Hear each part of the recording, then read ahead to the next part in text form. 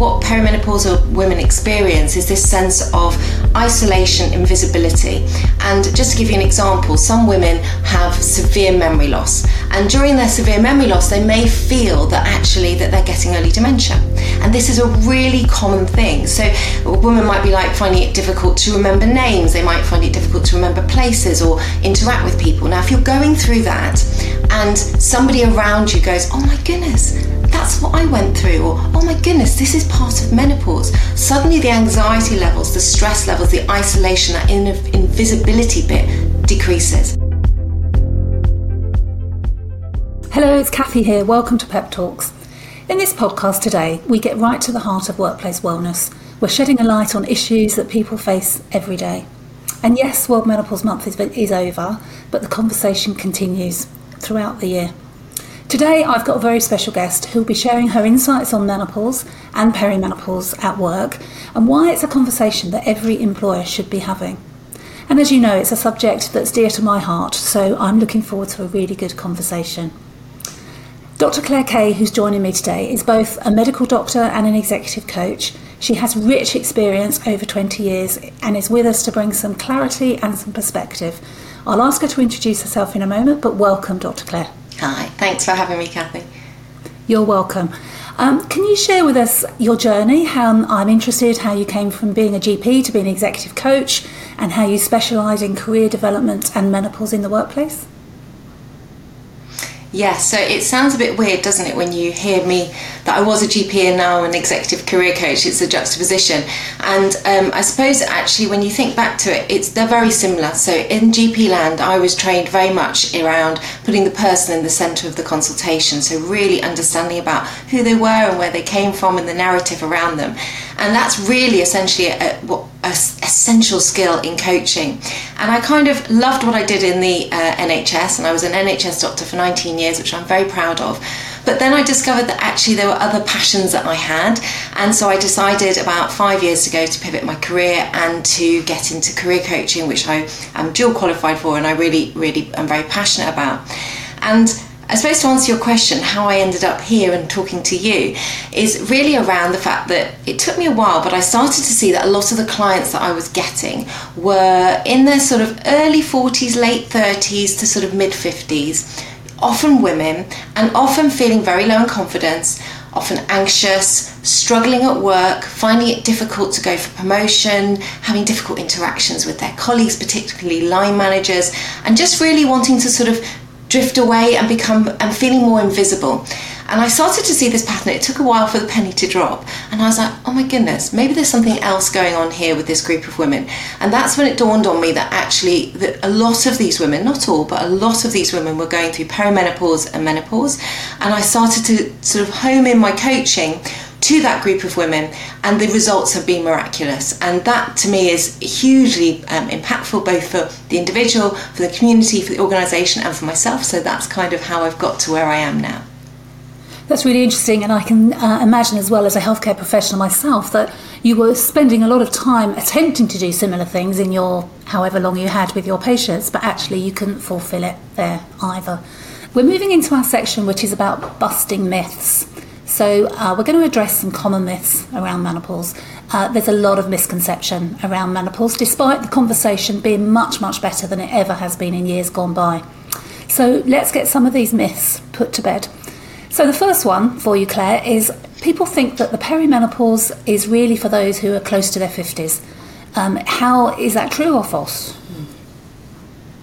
Well, a big resounding false is the answer, because the average age of the menopause is 51. But if you think about it, that's the average, not the usual. So a lot of women are experiencing menopause from 45 up until mid-50s, which means that the perimenopause, which is the stage before when you're getting fluctuating hormones, is commonly from early 40s, late 30s. And then if we go back a stage before that, around 13 million women in the UK alone are suffering from menopause at any one time. And then about 1% of those women have early menopause, which is before the age of 40. And so actually, if you imagine that 1% are having menopause before the age of 40, actually you will have some women who are in their 20s and 30s experiencing these symptoms. So this definitely isn't a 50 plus issue. This is something that's happening to women at the peak of their career and is really very important for both the individual but also for organisations. And we know as well, don't we, that the average age of 51 is for white women, so it may well be that women of different races and ethnicities will be experiencing their perimenopause earlier as well. That will impact people at work too. Absolutely. So sometimes there's an assumption as well that a company or an organisation can provide a standard wellness programme, whatever that might be, which will address the needs of a perimenopausal person. How do you think this general approach falls short? Does it fall short? Okay, well, let's first of all start with the fact that having a wellness program is good, and I think that's a really positive thing. So if you have that in your organisation, well done. And it's definitely a step better than not having anything at all. But I think the way to really understand this is to understand how important it is for a perimenopausal or menopausal woman to understand and to be understood by others. So if a lot of what perimenopausal women experience is this sense of isolation, invisibility, and just to give you an example, some women have severe memory loss, and during their severe memory loss they may feel that actually that they're getting early dementia, and this is a really common thing. So a woman might be like finding it difficult to remember names, they might find it difficult to remember places or interact with people. Now if you're going through that and somebody around you goes, oh my goodness, that's what I went through, or oh my goodness, this is part of menopause, suddenly the anxiety levels, the stress levels, the isolation, that invisibility bit decreases. Now in a standard wellness program, that bit isn't there, and so I think it's really important to have tailored resources, education, interactions with healthcare professionals which are really targeted for the perimenopausal and menopausal woman, because not only does it make a difference in the fact that they have lots of symptoms that wouldn't normally be covered in a wellness program, but just by that recognition bit significantly impacts in a positive way how women are feeling in the workplace, how productive they are, how supported they feel just from that recognition of symptoms. So the answer to your question, I would say, is no, a wellness program isn't enough, but if that's all you got, that's better than nothing. But if you really want to look after this really vital experienced group of women, then I would say that go up to the next level and really work out what it is that this group of women need, and really sort of home in and trying to providing it for them. Thank you. And Claire, I can certainly relate to the phrases that you use there, feeling isolated and invisible. People say that all the time when they come to clinics, don't they, and when they talk to us about the menopause. The company that's not doing this, the organisations that are not recognising this, what are they risking? What's the cost to their business by not doing this? Well, it's massive, because I think if you think about it logically, if you are to look at men, as men go through their career, they're seen as more experienced, more valuable, worth more generally. But the exact opposite of true is true for women. They're seen as sort of less worthwhile, less useful. And actually that's just wrong, because actually women bring a huge amount of experience and knowledge to the workplace and diversity to the workplace, and so it's vital that we retain this part of the workforce. And if you think about it, I mean, there's been loads of studies and reports, but you know, the Set report, for example, talks about how 1 in 10 women are leaving the workplace. Now that's massive. So even if you take the emotion out of this, even if you take the support side of this out of it, even if you take out the fact that it's the right thing to do to support this group of women, from a financial point of view for an organisation, it's a disaster to lose 1 in 10 women with all this experience and knowledge. So I think it's about shifting mindsets, and I think it's about really understanding not only is this a good thing to do because it's, you know, productive for your company, but actually it's financially very, very important for your organisation. And that takes us on to the next myth, really, which is that menopause is such a personal matter that we shouldn't be talking about it at work. Some people will find it very personal, won't they, and won't necessarily want to talk about it. But why should we be trying to shed this view? Yeah, and I think that's an important point, Kathy, that, you know, there are some women that don't want to shout about their perimenopause and their menopause in the workplace. It's a private, personal thing. And you know, 75% of women suffer bothersome symptoms, but there are a percentage of women that don't. So I think we just need to acknowledge that this isn't have to be for everybody. But I think from an organisation point of view, we already talked about 1 in 10 women leaving, but 20% of women also don't go for promotion. So if you're imagining that you've got this really experienced, knowledgeable cohort of women who are good at what they're doing, and then suddenly they're the ones not going for promotion, actually, again, your productivity in the workforce changes, that diversity changes, and that's negative for the organisation. And I think the other thing to be thinking about is that 20% of women also consider leaving the workforce at this time, or reducing their hours. Again, just think about the cost of getting a recruiter in to get all these places filled. Just financially, morally, and from an experience level, it doesn't make sense not to look after this group of women. And that takes us nicely into the next stereotype, really, which is that the person experiencing menopause is always going to be a woman in her 50s. She's going to be experiencing flushes and sweats, and maybe she's actually thinking about retiring soon anyway, so has no career ambitions. What would you say to that? Oh, it just makes me sad that we even said that, because it's such nonsense, isn't it? As we said before, you know, as a man goes through his career, he's seen as more valuable, both from an experience point of view, from what he brings to the role, just that sense of authority that he has. And it seems to be culturally the exact opposite for women. And it's utter nonsense. And I think a woman going through the perimenopause and menopause does lose confidence, does find often that it's difficult to make decisions, often finds that their anxiety levels are higher, has memory issues perhaps in meetings where they're having to present something and then finds it difficult to find the words they're looking for. And all of that can make a woman feel like she's no good anymore. And also, I think without the knowledge base about understanding what perimenopause and menopause is, it can sometimes make the workplace feel like she's not good anymore. But I think once we've got the education in place, and once we've got the knowledge base and small tweaks and changes in place, actually what you do is you protect that knowledge, protect that experience that person has, and does the exact opposite, which is to allow that person to flourish and to thrive in the menopause, which I know a lot of women think, who are going through it, gosh, this is the end of me and there's nothing else. But actually, that's not the case. It's hugely possible to flourish in the menopause, and it's hugely possible to thrive in the workplace during the menopause. So I think if we just turn the mindset upside down and start to see women from an equitable point of view with men, and start to see what they bring rather than what they lose, and to support them when they need it, actually it's win-win for everybody. And I'm guessing, Claire, that this is a place where your coaching and your executive support comes into its own, because it's not just from the organisational side, but it's helping the individual.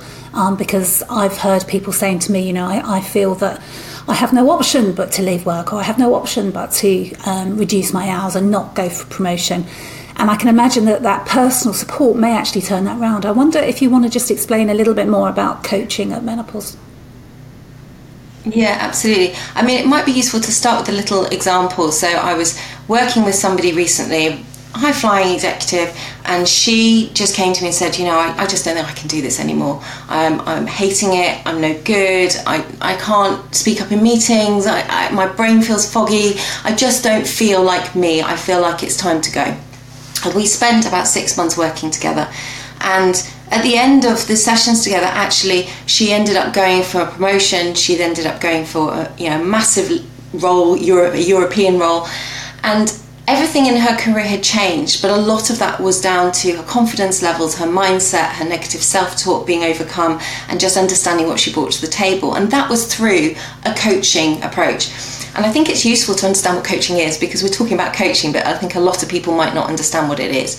So the bare bones of it is that it's a talking process which is forward thinking and is based around setting goals and putting next steps in place to achieve those goals.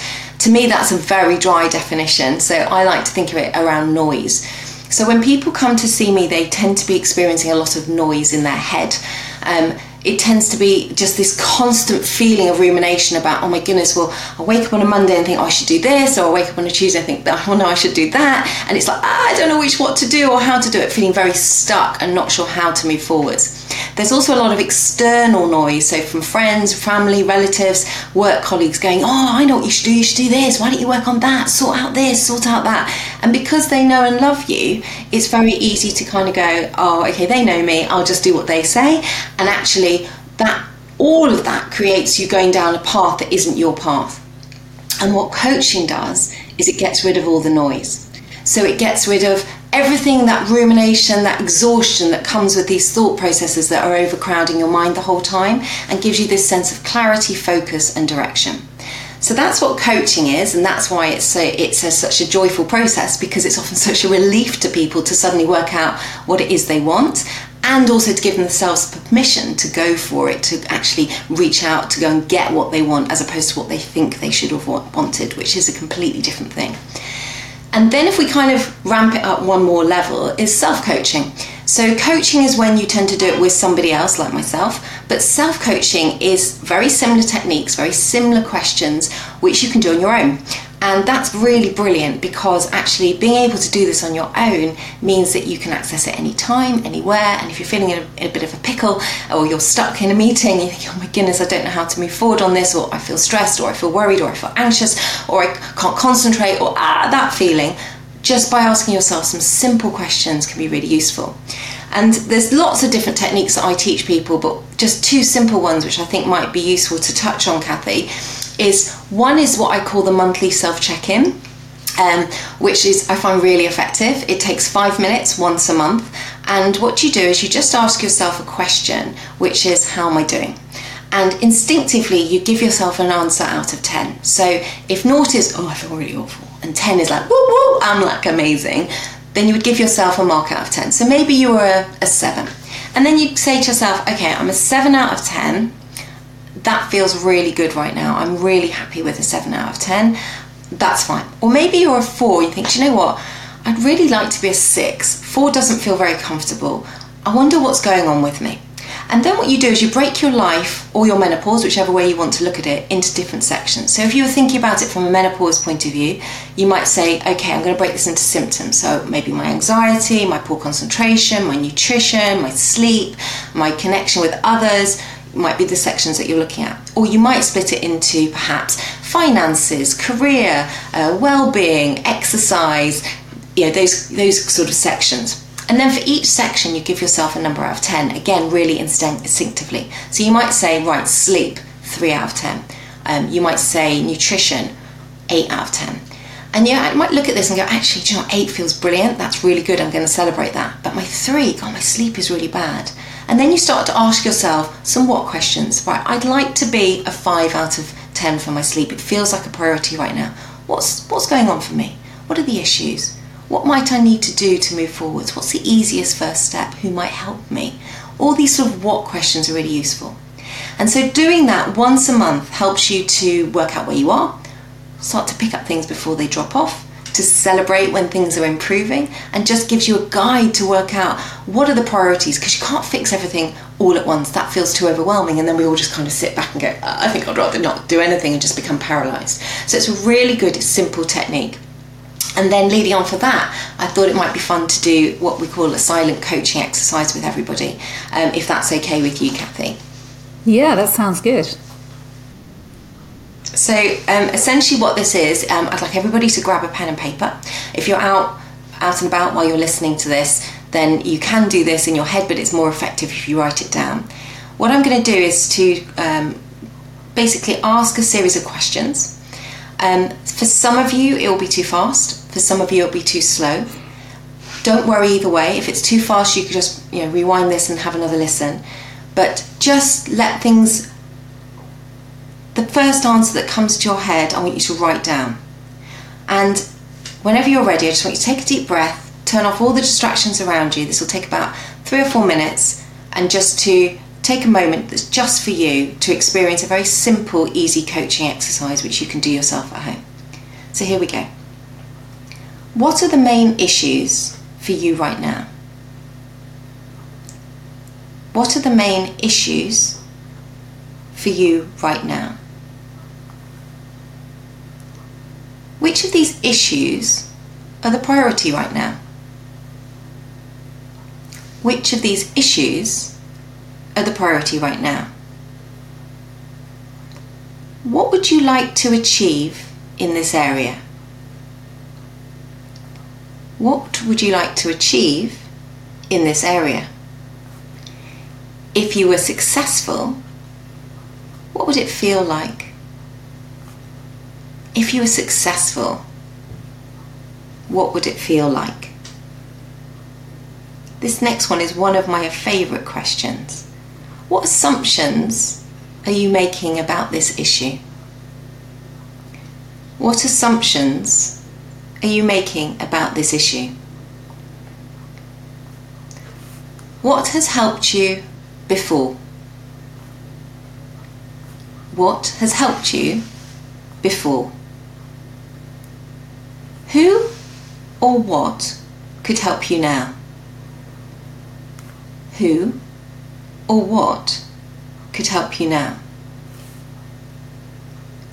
A very important one coming up now. What will happen if you do nothing? What will happen if you do nothing? If you had a really wise friend or mentor, what would they suggest that you do? If you had a really wise friend or mentor, what would they suggest that you do? What are the easiest, most manageable first steps that you could take? What are the possible, easiest, most manageable first steps that you could take? Look at your list of options. What will you commit to doing? Look at your list of options. What will you commit to doing?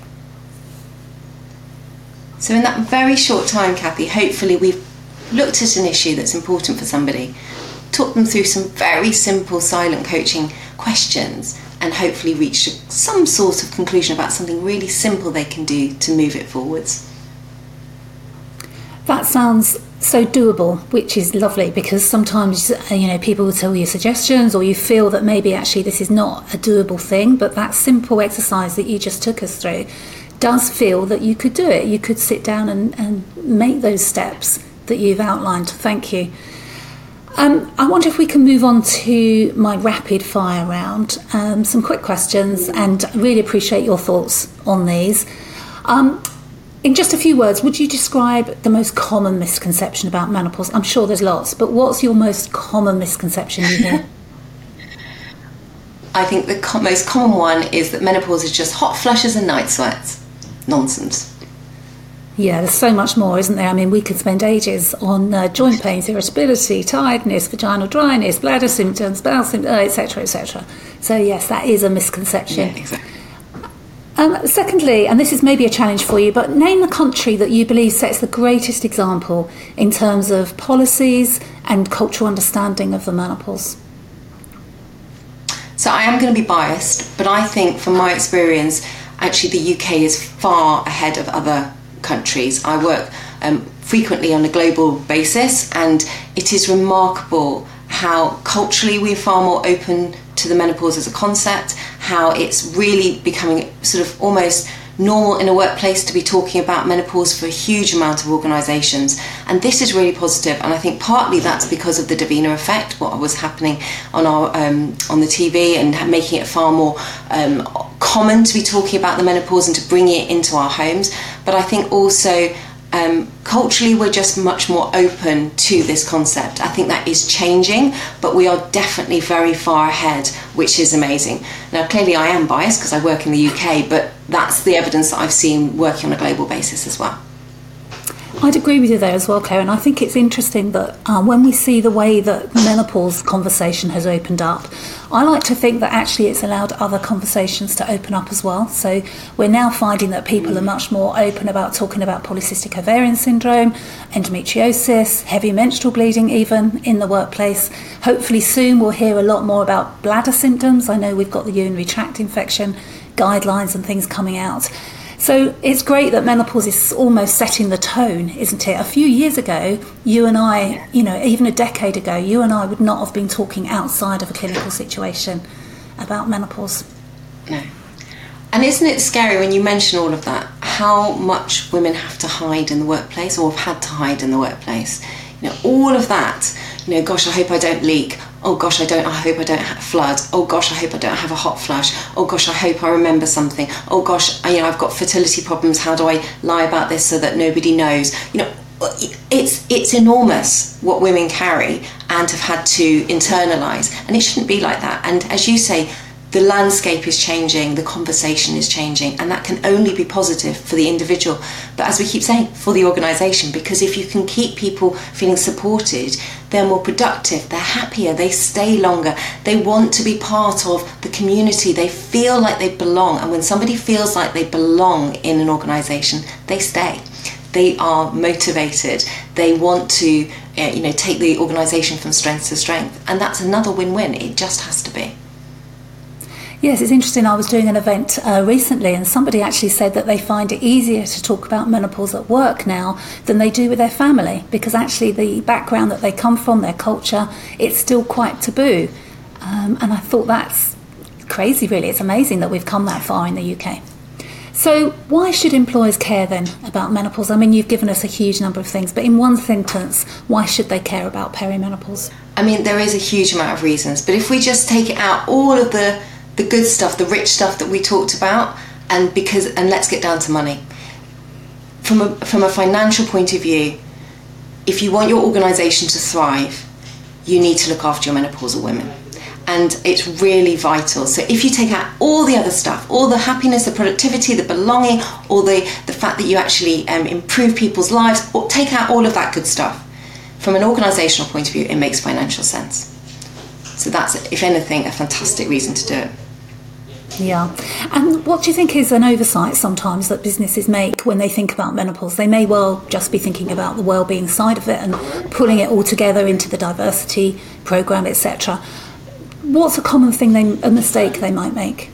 I think one of the commonest things that happens is that an organisation tells women what they should do. And I think that is one of the biggest things that we have to kind of shift, because one woman's menopause is not the same as another woman's menopause. So, and there is nothing more demoralising than when an organisation comes up to you and say, here love, have a fan, because actually that's not the same for everybody. A fan might be a bit useful, but actually it might be for some women that actually they're having terrible frequency issues with going for a wee all the time, and actually it's really embarrassing walking across the office however many times a day. But if their desk could be slightly nearer the toilet, that would make a big difference for them. Or it might be they just need to be near an open window, or it might be that their uniform is terrible from a menopause point of view and they're getting sweat patches the whole time, or etc, and actually if they could have a different uniform, that would make a big difference. It might be that actually they're most productive first thing in the morning and find it really difficult around 3 o'clock, but actually if they could do the bulk of their team meetings in the morning, that would really improve things for them, both emotionally and productively, from a production point of view. So shifting when they do their work to the times when they're most productive, or their energy levels are higher, all those sort of things could be really useful. But as an organisation, if you go to a woman and say, right, blanket policy, all menopausal women have X and Y and Z, actually that can be really the wrong way to go. So it's really about working out what your menopausal women want in your organisation and asking them, and making it very personalised and having that flexibility and really listening to what people need and want.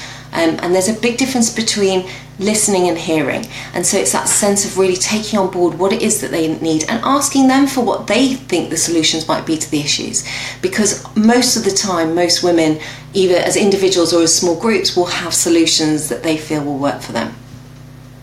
And sometimes they're quite simple solutions, aren't they? I remember a person that I was looking after actually when I was within the National Health Service, and she had terrible sweats, and her uniform was dark purple, and it showed every single sweat that she had. And yes, we were able to address her hot flushes, but actually what she needed was a white uniform because it didn't show the sweat as much. And that's what she was able to do. It was a very simple step, but it's not always within an organisation, is it? It's not always as simple as perhaps we think. No, it isn't, but I think sometimes it is. That when you look at how many solutions there are out there that are that simple, that sometimes actually we do overlook those. So like conversely, if you're somebody that's flooding, a white uniform would be a disaster because you'd be terrified of, that somebody would see that you are having lots of blood everywhere. So they may want a black pair of trousers, for example, with a white top. But just having that flexibility to understand that there might be different bits of the body that different things are happening at different times, and to be able to address that is really important. So it's the flexibility, I think, that's really key. I'd agree, in the individual way that people experience their symptoms too. So I'm going to paint a picture for you. Pretend you're an HR professional. I know you're not, but pretend you're an HR professional or a line manager. Somebody comes to you in her 40s. She's got classic symptoms of perimenopause, particularly finding it difficult with memory loss and focus, concentration. And she's been noticeably absent from work. So you're the line manager. How are you going to approach this? I mean, that's a big question, but let's try and look at some of the pointers that I think would be useful. And I don't want to teach the audience to suck eggs, because I know that there is a huge amount of experience in the listeners today. But I think the biggest thing is to sort of strip it back. If somebody in the organisation knows, one of the employees knows that the managers, the HR team, the leadership team are educated in menopause, even just that bit, knowing that people know about menopause, helps to allow the conversation to be easier for the individual. And then creating an environment that feels very non-threatening. So making sure that perhaps when you approach the person, it's rather than, oh, we need to see you, it's like, okay, we'd like to have a conversation. Where would you like us to meet? Do you want to go out for coffee or a walk? Or would you like to sit in your office or my office? Where would be most comfortable for you? So that the person feels non-threatened to begin with. And then I think it's really about the listening bit, because some women will not want to be labelled as perimenopausal or menopausal and saying, oh, you must be perimenopausal or menopausal, and that's why you're doing this and this. Because actually for some women it might be because of their perimenopause or menopause, but for other women it might not be. And being labelled, if you don't want that label, or being labelled incorrectly, is very detrimental. So I would go strip it straight back and go to the listening and just ask something very simple, which is, how are you? What's going on for you at the moment? What are the areas that you feel might be harder? What could we do to help? What would be something that perhaps would make a big difference to you, perhaps that we haven't addressed before? What would be a good starting point? All of these what questions, and taking a real space just to let the person speak and to share what's going on for them, suddenly takes the atmosphere from being to... And remembering it doesn't all have to be done in one conversation. So that the fact that building that rapport with the person, building the trust, helping them to recognise that what they say isn't going to be held against them, because that's a massive fear from people. If I say I'm having difficulty, I'm going to be out in the next redundancy round, that sort of feeling. So sharing the fact that this is a confidential, safe space. We want to hear, we want to listen, we want to take on board what you're saying, and we want to help, is really useful. And not giving your labels to that person unless they want to be labelled. And that again comes from building that rapport and having the conversation in a way that allows the person to be in the centre of the conversation as opposed to on the outside. So it comes back to this coaching approach, I think. I think that's really interesting. You've given such a great answer there, because actually if people could be sure that that's the response they are going to get from their line manager, then I feel that a lot more people would feel open and able to approach their managers and not feel invisible when these symptoms are going on at work. Thank you. Claire, I could talk to you forever, but today's conversation is coming to a close. Let's think about some of the things we've been talking about. We've talked about perimenopause, how people experience it in so many different ways, how the perimenopause often starts earlier than some people may expect, even though the average age is 51 across most people, and that symptoms vary hugely. You've discussed very eloquently about the need for empathy and education, supportive environment. We've heard about your coaching. I love the self-coaching exercise that you put us through. I can personally see myself using that. Thank you. And you've highlighted the cost to business of not doing anything, as well as what we can do. And we've talked about some of the practical steps that people can do. Before we close, I just give you the opportunity. Is there anything that we've missed, anything that you'd like to add? Well, I mean, we could talk about actually this, as you say, for days. So we've obviously missed bits, but hopefully we've highlighted some of the key points. And I think for me, the biggest thing for an individual is to notice what your symptoms are, because I think a lot of women don't, and then to really prioritise what the key issues are for you at that particular moment for you, and thinking about some easy things that you can change. For organisations, I would say, change the culture. Think about being the openness and the support, and really go down to bare bones by just starting with education. Because once the team, the managers are educated, the leadership are educated, suddenly the conversation changes, suddenly the culture in the organisation changes. And I think that's really powerful.